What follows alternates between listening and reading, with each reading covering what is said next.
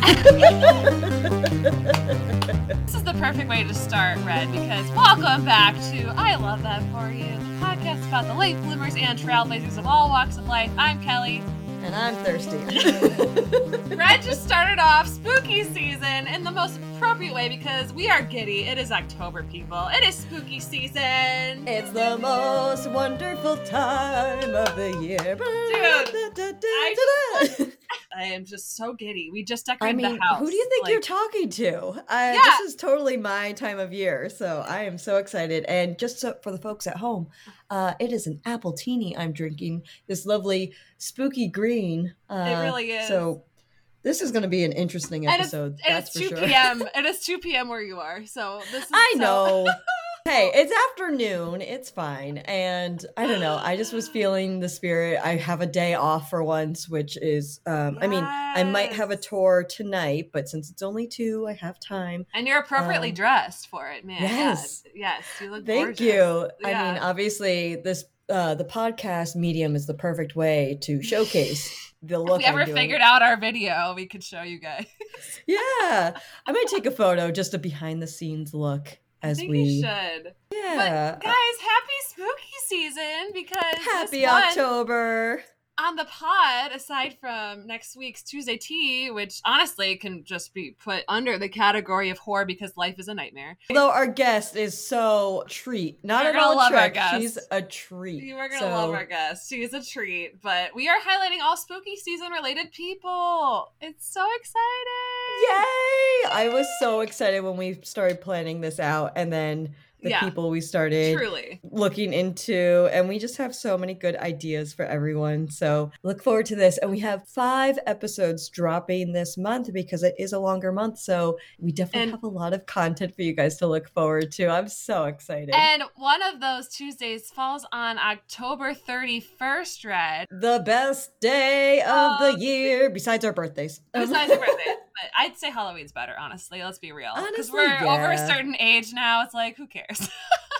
I mean, if I could have a Halloween themed birthday, even though it's July, that would totally be what I would do for me. Wait, I could see that for you. Why not? Who cares? Have a costume party. I mean, over the years though, were you always into Halloween? I mean, I think I became bigger when I got with Sean because he is obsessed with everything spooky. Yeah, I'm so happy that this came together because also you have the perfect enthusiasm to be like, sure, I don't know what I'm doing, but I'm going all in, and combine that with spookiness, and it's the perfect for Halloween. It really is. He not made me, but I did it out of an act of love. I watched 31 horror movies in October for him, and it was a doozy. Everybody, never again. Some of the things I saw, I will never see again. Like that movie Raw, where she's a cannibal.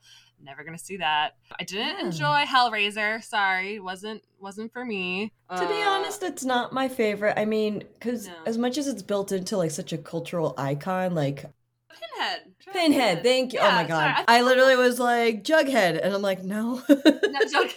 Clearly, the martini is already working. Getting to her. I love this. You're just going to devolve as the episode continues. Oh, yeah. Which is kind of lovely because, I mean, if Halloween is not just the slow devolving into just... What I love about Halloween itself is just this is the chance, like they say in Mean Girls, for you to dress however you want and nobody can judge you for it. But, I mean... Granted, they say it's more for girls can dress like sluts, which absolutely there was that. Did you do that during college, like me? We were all sluts. I was the 16 It was too nurse. cold. I was a schoolgirl. Oh well, I was in Syracuse, but I still did it. Where's your commitment, Red?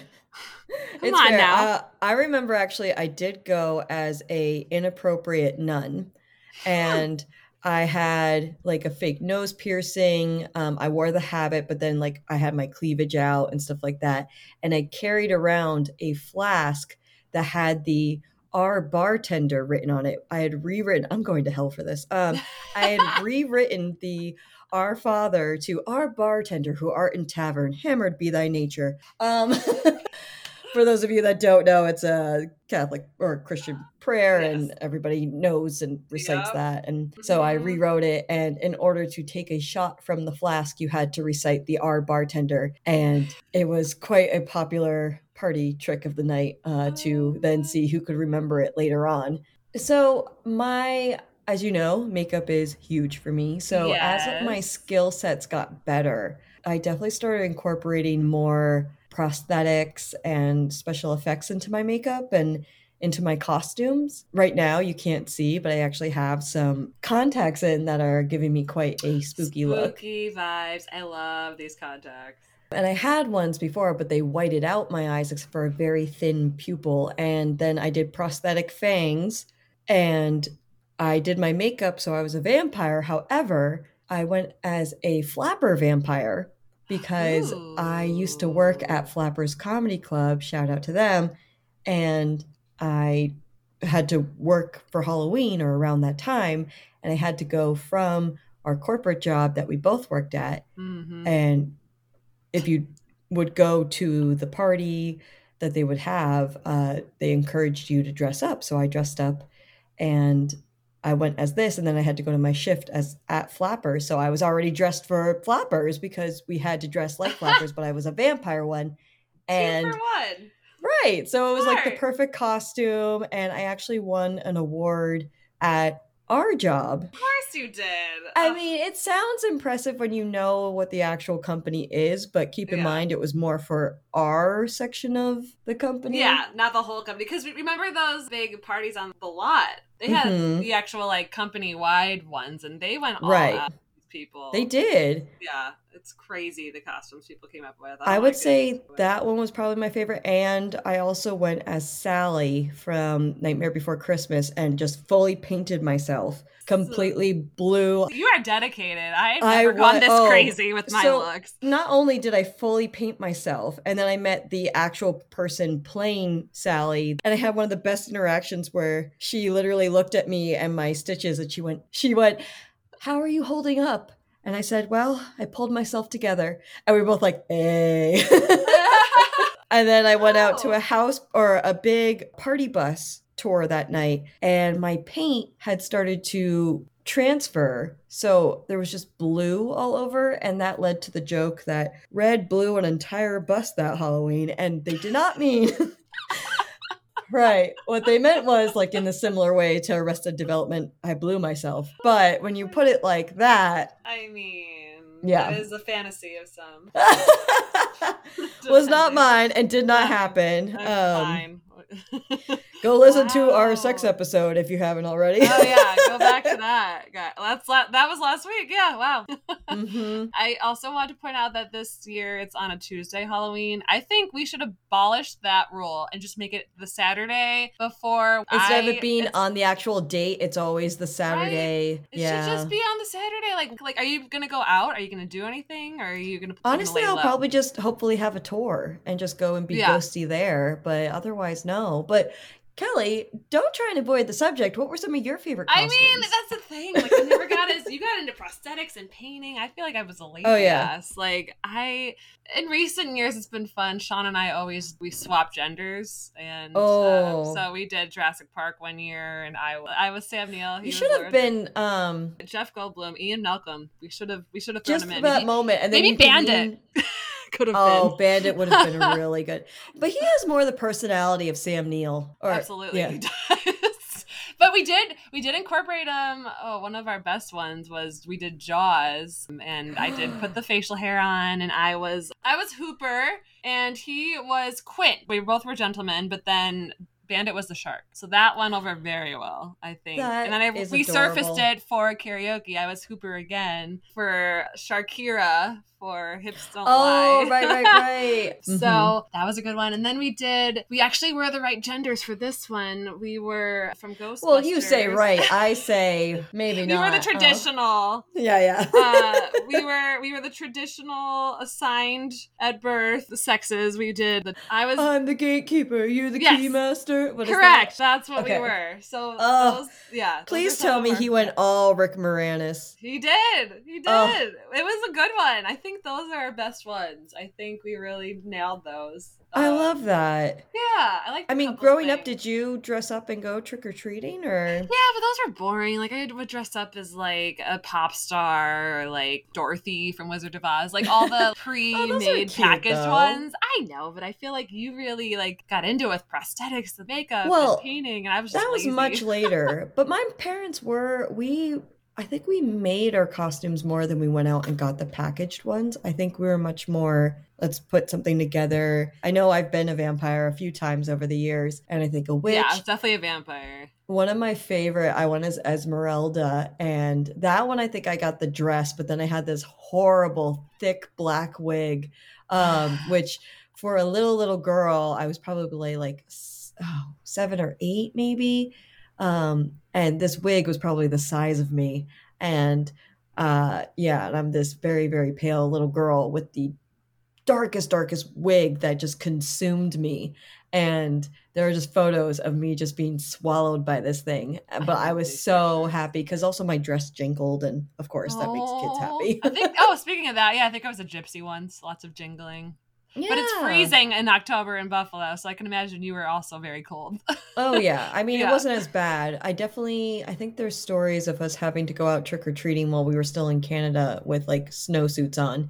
And the tip or the trick was to, if you got the pre-packaged, like, costume, you would get it in a size bigger so it could go over the jacket. Yeah, absolutely. It's basically like, you wanted to show off the costume, but it was always so cold. I never understood until I went to LA how people would wear such light costumes. That was college for me. True. In Syracuse. I know, but that's different. That's like you've got a beer blanket on for that, so that's different. But Sarah Palin one year, that was hilarious. Oh, that's a good one. The nurse, the schoolgirl, all that. I was Catherine Middleton, right? That's her name. Yeah, I was her for 1 year. I mean, not anymore. She's the Duchess. Yeah. Actually, I will say, I think one of my other favorite costumes that were so simple was I went as Carmen Sandiego the first Halloween I got to LA, and everybody was making fun of me because I basically had this, the signature red hat with the yellow band. And then I had a red raincoat on, and I still have the coat. And everyone was like, oh my God, you're going to be so hot. And it was boiling. But that night, as it rarely does in LA, it downpoured, and everybody else ended up being freezing and soaked. And I was in this raincoat, and I was like, justice! Yes! Vindication, baby. Oh, nice. It was amazing. It was just like pure coincidence. No one knew it was going to rain. It just suddenly went down, and we were all in WeHo. And I went there once. It's a shit show. I've never been back nuts. Since. I can't. I don't know how. One of my friends, Sherry, shout out, hi.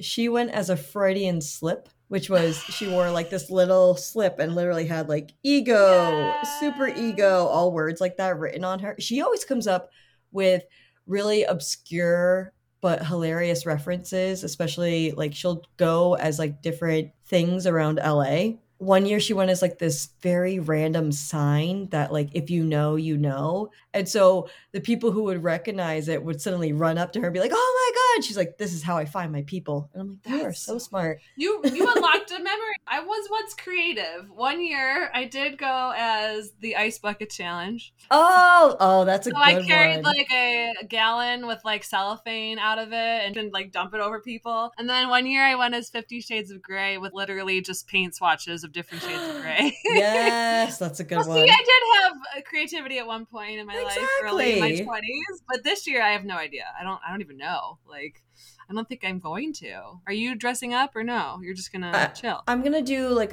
another vampire look. I still have my prosthetic fangs. I've got these contacts now. Just kind of, it's gonna be funny. I'm just gonna kind of be, an everyday vampire, being like, oh, sup, here's me in my jeans and t-shirt. And then, although there is a part of me that wants to put as many sparkles on my skin and just go around and be like, this is the skin of a killer, Bella. Ugh. Twilight. I hate Twilight. I hate Twilight. My mom, hi mom, I know you're listening. She was obsessed with Twilight, and I was like, I don't get it. Was it the precursor to 50 Shades, right? It Or was was. it? So 50 Yeah, Shades started as fan fiction from or inspired by. Twilight, right? Uh-huh. And I'm Right. just not a fan of either of those franchises. Just No, and it's nothing to do with the movies or anything like that. It's the books themselves. I just don't think they're for awful. me. Couldn't even make it through.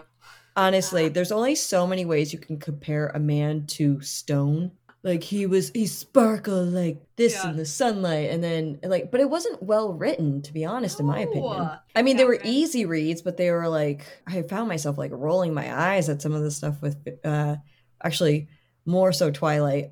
And then I got dragged to the movies by my then boyfriend at the time. I got dragged by my boyfriend to go watch Eclipse, I think, I and he got know. very upset with me because I kept Mystery Science Theater in it, where I just kept doing sarcastic commentary He wanted to see it throughout. more than you did. Oh, like was very into it, and I just was. Now, now I Oh know why look, you she's ended all that. upset because the guy isn't around, but yet she sees him everywhere. Oh gosh, it must be so hard. Let me just get all moody and depressed. And he was like, "Can you not?" I'm like, "Oh, I Now I can't see why even." that relationship was doomed from the beginning. Yeah. For the best, though. My God. No, I know. And I know he's Yeah. much happier with his wife now and stuff like that. So there's no hard feelings. I just remember I was so not in the mood to go see this movie. And I think he and his guy friends actually got t-shirts for it. You got And t-shirt. yeah, This and I look sounds like back. a serial killer. Like what? Who loves these movies except for I think women they in their kind of 50s and 60s? I think he kind of went into it as like a joke with his buddies. Some of the other girls that they were dating were really into it. So they were like hyping it up in that kind of way. And then I think they kind of actually liked it. So then it turned into like this bro fest, which I would not think with Twilight. But you know what? To each their own. It was not for me. I just was like, look at him sparkle. And then he was like, stop. You know It's what her is for choice you. between necrophilia and bestiality. Every girl's tough decision. Sorry. There's a shoe for every foot, as they say. Somebody's into it. Yeah, I was about to say that's a I foot mean, fetish right there. yeah, exactly. Well, today's person definitely is for you, and this person has something in common with you, Red, because maybe you'll end up going to his school one day after you do your more traditional training in makeup, because today we are going to be talking about the godfather of gore, the sultan of splatter, the maestro of mayhem, the special effects wizard of all of your favorite slasher horror classics from the 80s that you may not even realize were him. We're talking Tom Savini, everyone. Oh my god, what a legend. I'm so excited. I'm so excited. He's also an actor, he's a director, he's a stuntman, he's a bodybuilder. I had no I didn't know the idea. bodybuilder. He's That's a bodybuilder, Red. Every I year mean, on his birthday, he takes a picture without his shirt on, and he is fucking ripped. This is guy. he? He holds up his candle, like, or his age and his cake, and you should look it up. It's hilarious. He's fucking ripped. He's won, like, competitions. He actually got hit by a car 2 years ago What? at the age of 74, and I think he survived strictly because of how good of shape he's in. Yeah. Isn't that crazy? I had no I'm idea. sorry.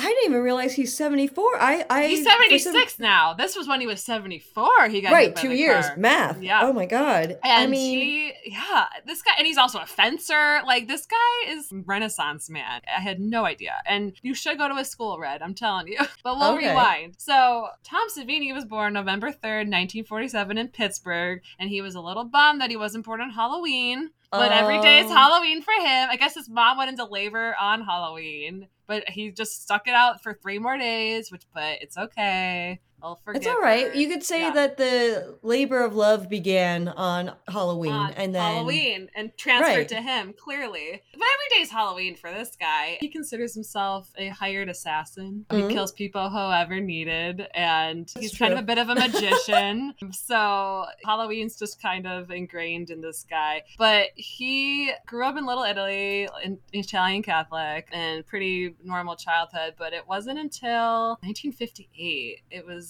this movie about Lon Chaney, the biopic. Lon Chaney is this famous silent actor, Humpback of Notre Dame, Phantom of the Opera, legend. Oh. Yeah.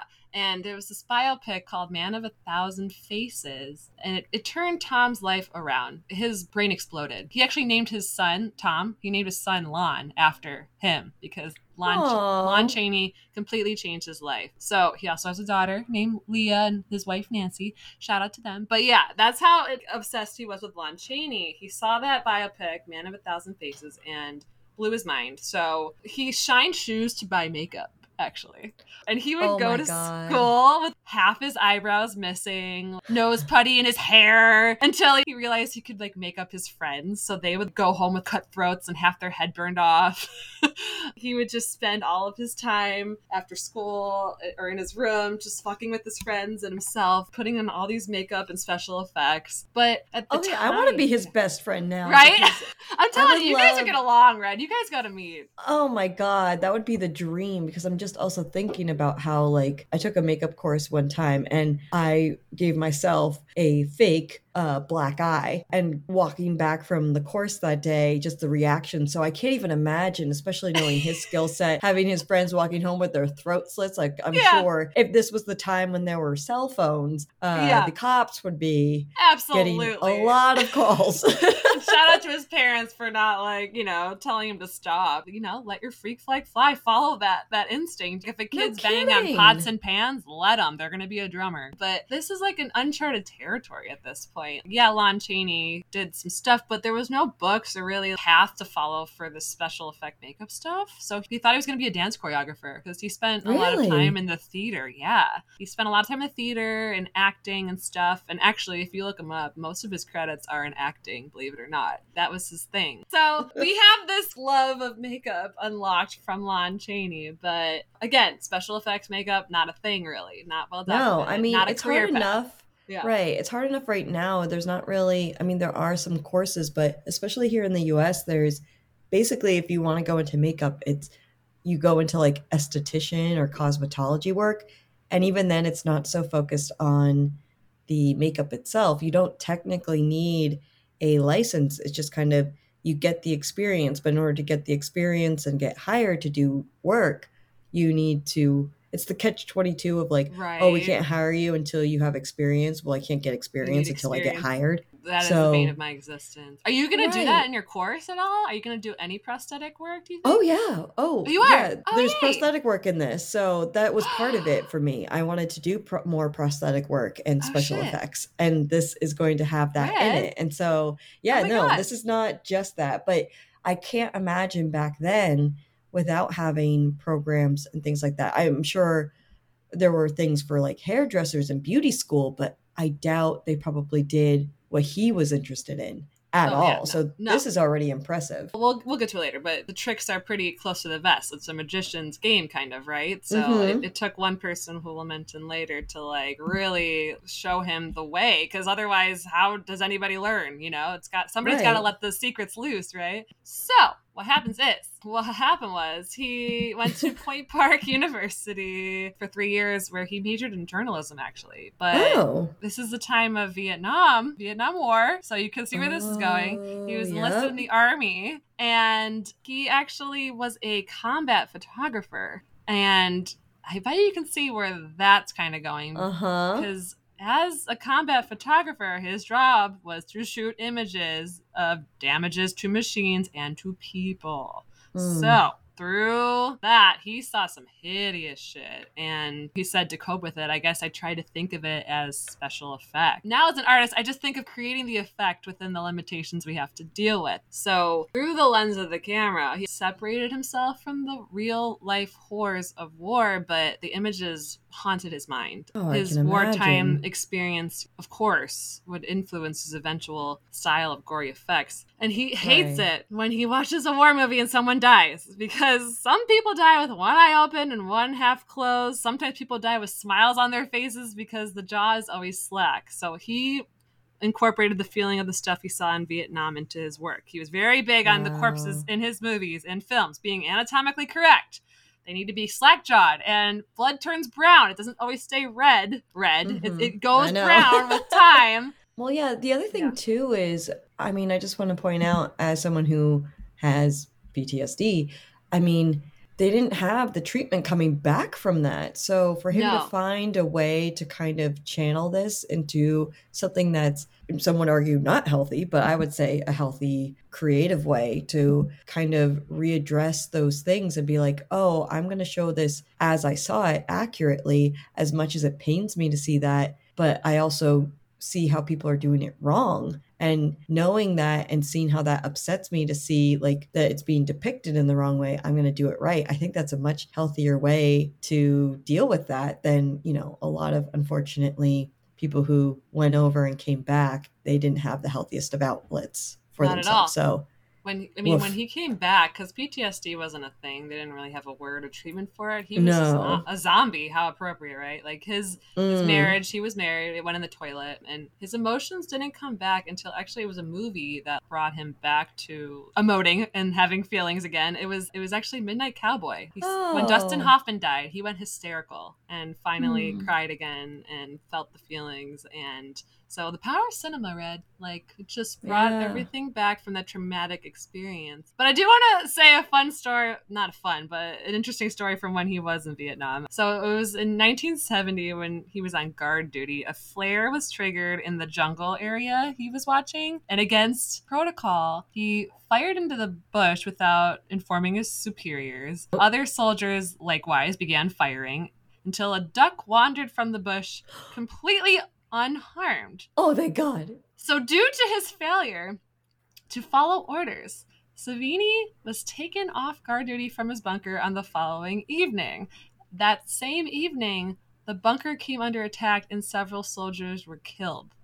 And as a result of this incident, he earned the nickname Duck Slayer, and to this day will not eat duck.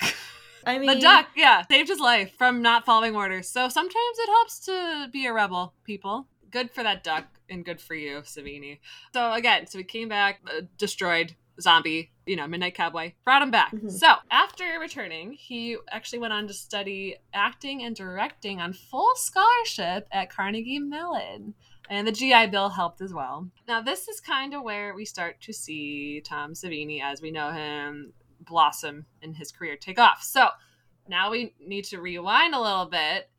Famous, acclaimed director George Romero of a little movie called Night of the Living Dead. Not sure if you've ever heard of it, Red. But yeah, no big deal. Just the preeminent zombie what's his name? movie. George what? George? Yeah, I don't think you've ever heard. George who? Yeah. If you know horror films at all, I mean, yeah, legend. We have the whole genre, really. We have him to thank for it, and for zombies, really.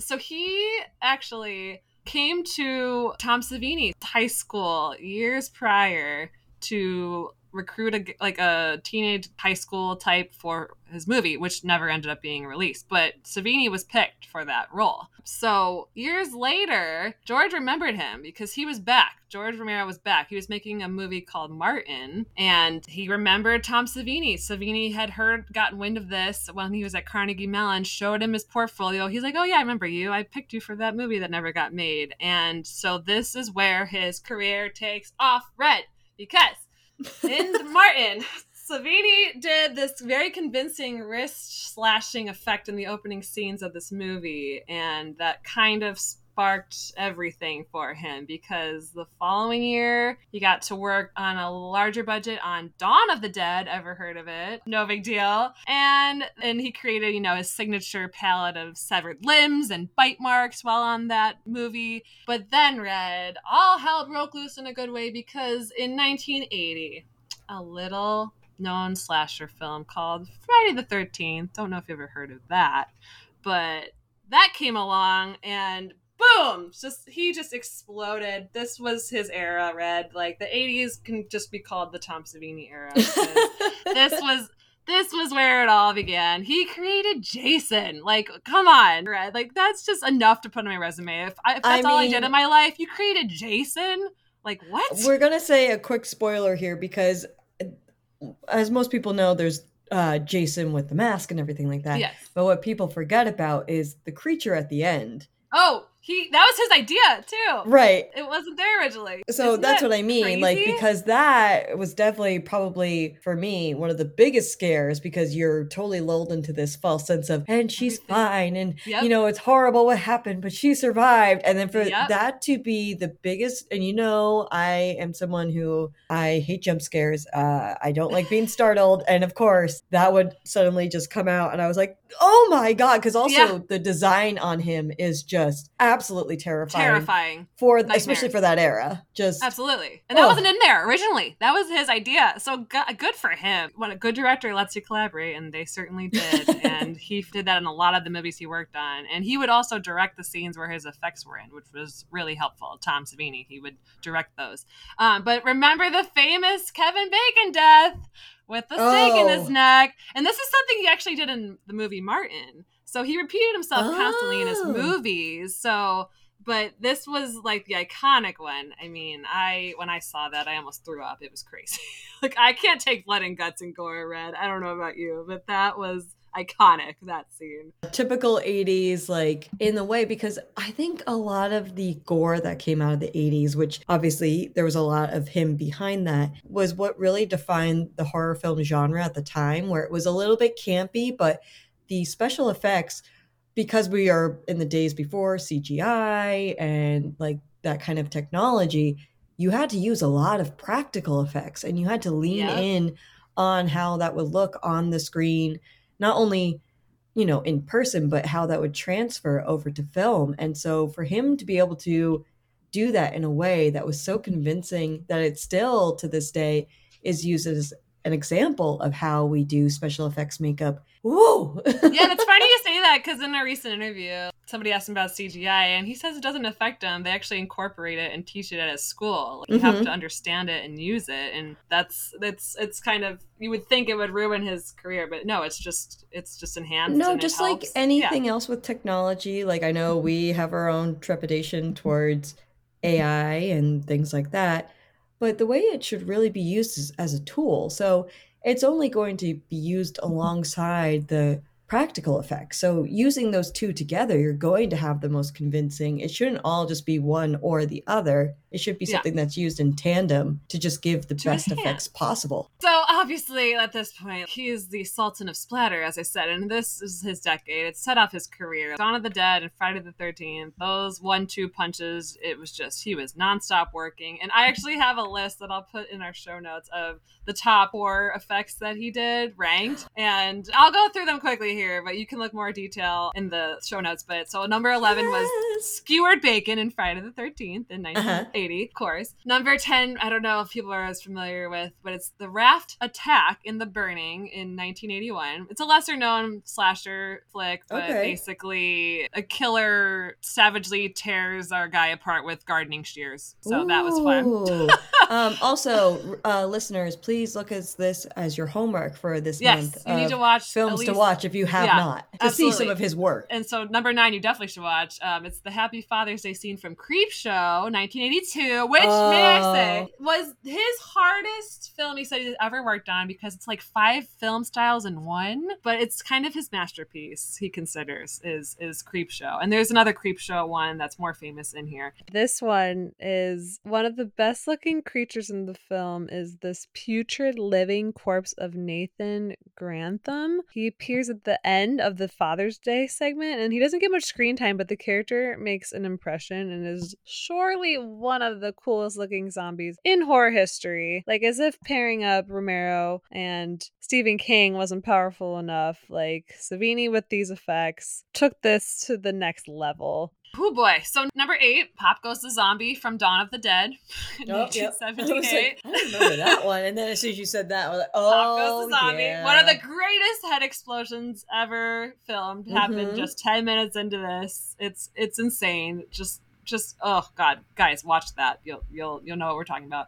Number 7, a movie that still haunts me to this day, the opening scene of Texas Chainsaw Massacre Part 2 from 1986. Nightmares, Red. Like, I can never watch that movie again. Absolutely terrifying. So basically, Leatherface in this scene saws into the punk's car and lets loose like this geyser of blood from the car. I'm shuddering. I can't. Number 6 is Death by Shovel from Day of the Dead in 1985. Yeah. Yes, the zombie has its head split in two by a shovel, and the top of the head rolls away as the eyes continue to move. Oh my God. That's amazing to think about. Oh my God. Number 5, head explosion in The Prowler, which is from 1981. Very underrated slasher. Features some of his best work, I will say. I mean, there is a ton of barf bag worthy like gore in this, but it's basically a head explosion that kills the villain. I'm also guessing that these are things that he did, and they were the first time he did it, because as we know, once you're a magician in this way, you go back to your bag of tricks and find ways to do it in different ways for different films. So the fact that these are like the iconic versions of this where he showed this for the first time, I mean, I'm sure people replicated these, and now we just go to them as like inspiration for different ways to display gore. Number 4, going out on a high note, Day of the Dead in 85. This one, oh boy, it is a horrifying death in the death of Private Torres. His head is basically grabbed and pulled off his body by tens of zombies. Yeah. And the severed head's carried away, and he shows each vocal cord stretching and snapping, distorting Private Torres' screams. It is disgusting, but it is one of his greatest achievements, Tom Savini. Like, I gotta say. But now we're at our top 3. So I said Creepshow would be back. So number 3 is his personal favorite, the monster creation he's ever made, Fluffy from Creepshow. Oh, yeah, Fluffy the Crate Beast. Yes, he's like this ape-like like monster. He's dug up during like this excavation in the Arctic, and he runs amok on a college campus, and he like feasts on anyone in its path. So this beast is his greatest achievement. He says, like, his favorite thing he's created. Aww. And then number 2, The Death of Captain Rhodes, Day of the Dead, 1985. Hands down, the gnarliest moment in Day of the Dead is the grisly death of Captain Rhodes. So basically, this sadistic military man is gunned down by Bub, the friendly zombie, and then he's subsequently mauled to death by a horde of hungry zombies. And not only is he like graphically disemboweled, but his entire posterior is removed and carried away by the flesh eaters, Red. It is incredibly realistic and disgusting, but also a masterpiece of horror special effect. And number 1 is exploding his own head, Maniac, 1980. So Maniac is this brutal slasher that follows the killer as the main protagonist. Very unique. And while it wasn't received well at the time, it's since become a cult classic, like they all do. And one of the most praised aspects of the film is the amazing special effects by Savini. And the best moment is when the maniac jumps on the hood of a man's car, played by Savini himself, and fires his shotgun through the windshield. And an extremely realistic model of Savini's head explodes in slow motion and splatters all over the female passenger's face. It is just gleefully gratuitous and easily the top moment of best Savini effect of all time. And this is like in 1980 when he just started, just began. So good for you, Savini. So now going back to where he learned all these. Savini, a lot of what he knows goes by the name of Dick Smith, and he is most famous for The Exorcist, and he also won an Oscar for his work on Amadeus, and he actually worked at Savini's makeup school. He did sadly pass away in 2014, but his career covered pretty much the whole spectrum, from low-budget horrors to sweeping miniseries, from mainstream cinema to classy scare flicks. And he's generally regarded as being the leader of his field, and he's certainly a pioneer upon which Rick Baker and Tom Savini and the rest of modern makeup artists built their craft. So we have Dick Smith to thank for a lot of the tips and tricks that Tom Savini put in his films. Because nobody showed their tricks, like I said. And so somebody had to be the one to let it go. And so Dick Smith was like, yeah, sure, I'll show you, and showed him what he came to know and created his whole career of effects in the 80s. So we have Dick Smith to thank for a lot of what we see in these films. He was the king of the 80s, and from there, acting is the longest list of credits from anything he's done, and he always wanted to act in his movies that he did effects in. He actually got to direct the remake of Night of the Living Dead because the copyright was going to expire, and George Romero wanted to protect it. So when Romero asked him, he said, we're going to do a remake. He's like, oh, great, I can't wait to do more zombies. He's like, oh, no, I want you to direct it. And it was, he said, the worst experience of his life because he was going in the middle of a divorce. It was 1990, worst time of his life. But it actually has been since declared like just as good as the original. So he was a little hard on himself. It was really good. He did a really great job. He also directed Tales from the Dark Side. He did 3 episodes of that, and he said that 10 of them are good and the rest are terrible. So he also, like I said, is a competitive bodybuilder and fencer, and he runs the special makeup effects program at the Douglas Education Center in Monson, Pennsylvania, which started in 2000. And he's written tons of books on special effects, and he recently worked on Friday the 13th video game. And not to mention, there's so many things he's done in between. He was on Late Night with David Letterman. There's a whole thing online with all of the times he's appeared on there and grossed Letterman, out. And he did a gunshot to Letterman. And he did fire gel. It was just crazy, the effects he would do on the show. It's so fun to watch. He said, of all the things he does, he's also a stunt man, a true Renaissance man. But his favorite thing is just basically being a Dr. Frankenstein and creating and like giving life to things that didn't exist before. And we just have a whole genre of the movies we watch during this time of year to thank Tom Savini for, and we love that for him, Red. And I think you really need to go to his school. When you're done with your main stuff. I know. I mean, if they have like the little ones. I have to say, as someone who loves makeup the way I do, where as much as I love looking pretty, I also love the makeup that looks gory and scary, and just the way you could do different tricks to that. And honestly, I think a lot of that in modern times, we have to credit to Tom Savini. He really is like the maestro of just absolute mayhem. But it's the best part too, because as messy as that all looks and as gory as it is, there's a skill set behind that a lot of people don't realize. Like, there's artistry there that I know I probably sound almost a little too like blasé. Where I'm like, oh yeah, that special effect, the head exploding and things like that. Like, just chill. Both of us coming from a production background, we know kind of the controlled elements of that, where when you see it in person, you're like, whoa, that's amazing. But also you're like able to talk to the person whose head is about to be ripped off, or you're able to, like, you're breaking that third wall of like between what's happening in the film and what's actually happening on set.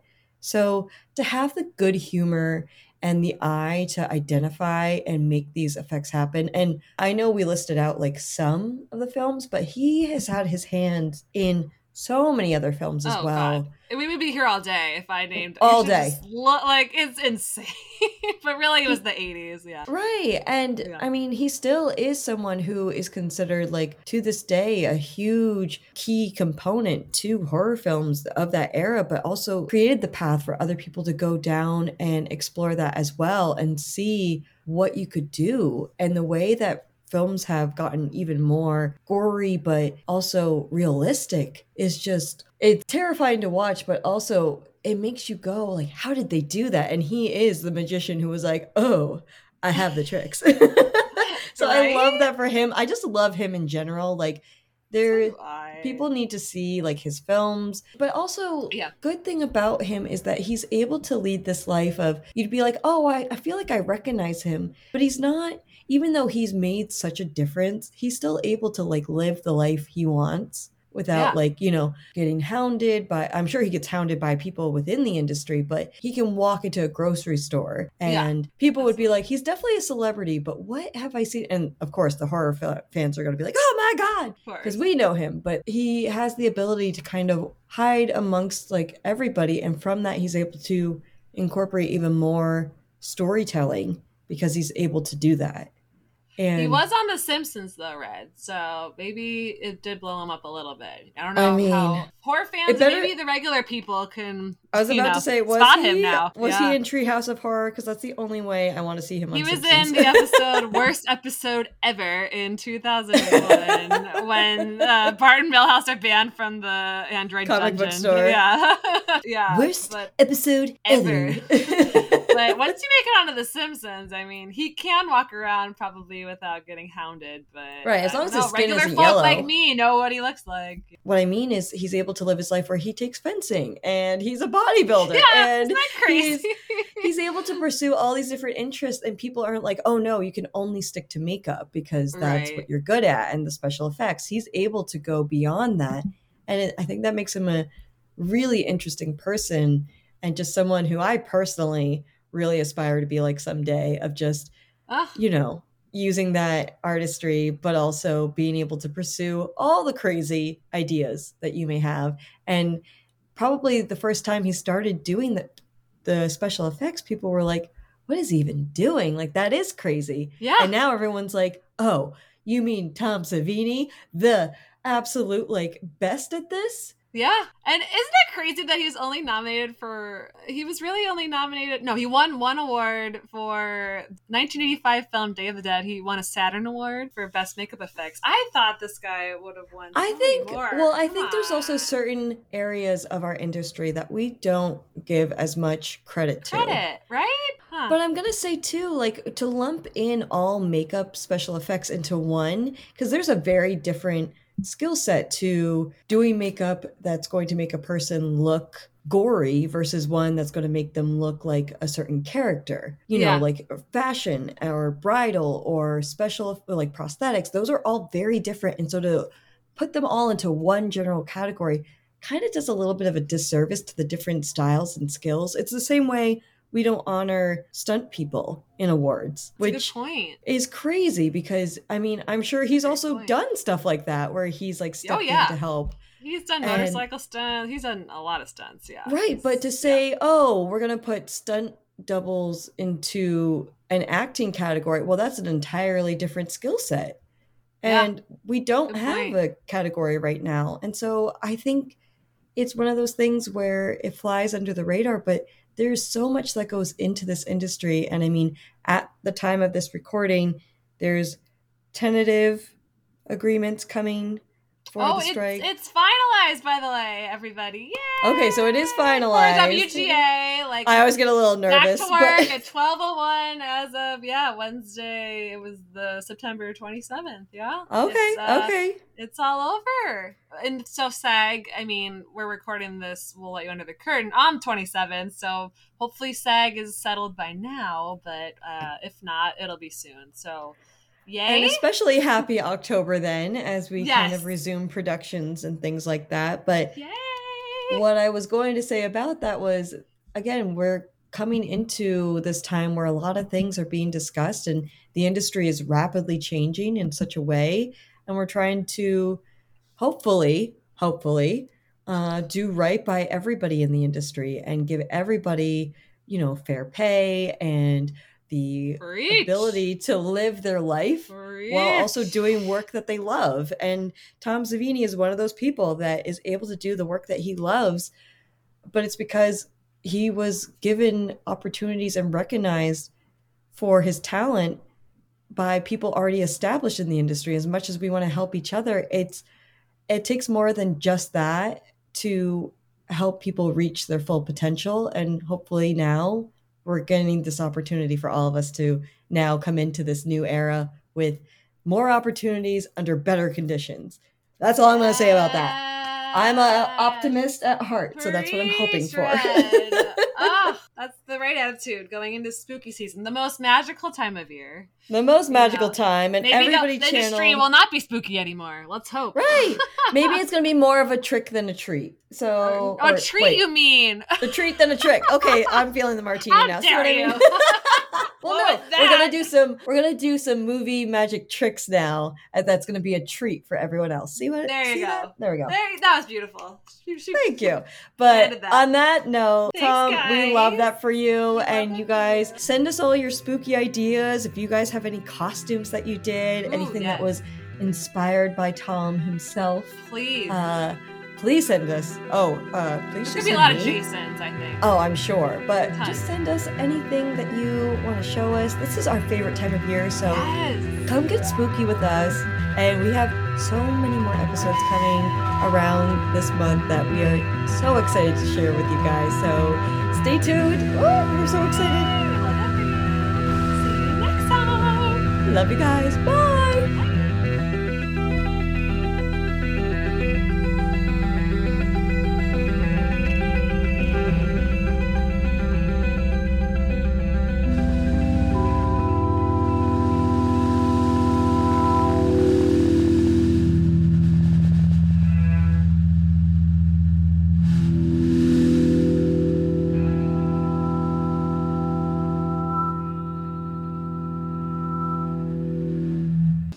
Thank you for joining us on I Love That For You. Our theme song is by Vaudeville and used with permission. Our cover art is by Jenny Lamb, edited to the best of our abilities by Kelly and Red. If you want us to spotlight someone, have questions, or just want to say hi, email us at ilovethatforyoupod@gmail.com or join us on Instagram at ilovethatforyoupod to join the Love Fest and see what else we get up to. Episodes are available on Apple Podcasts, Spotify, basically wherever else you listen. We appreciate all your love, and if you want to help support the show, please rate, review, and subscribe to the show on Apple Podcasts. This helps us spread the love and reach more people. Thanks for listening. We love you.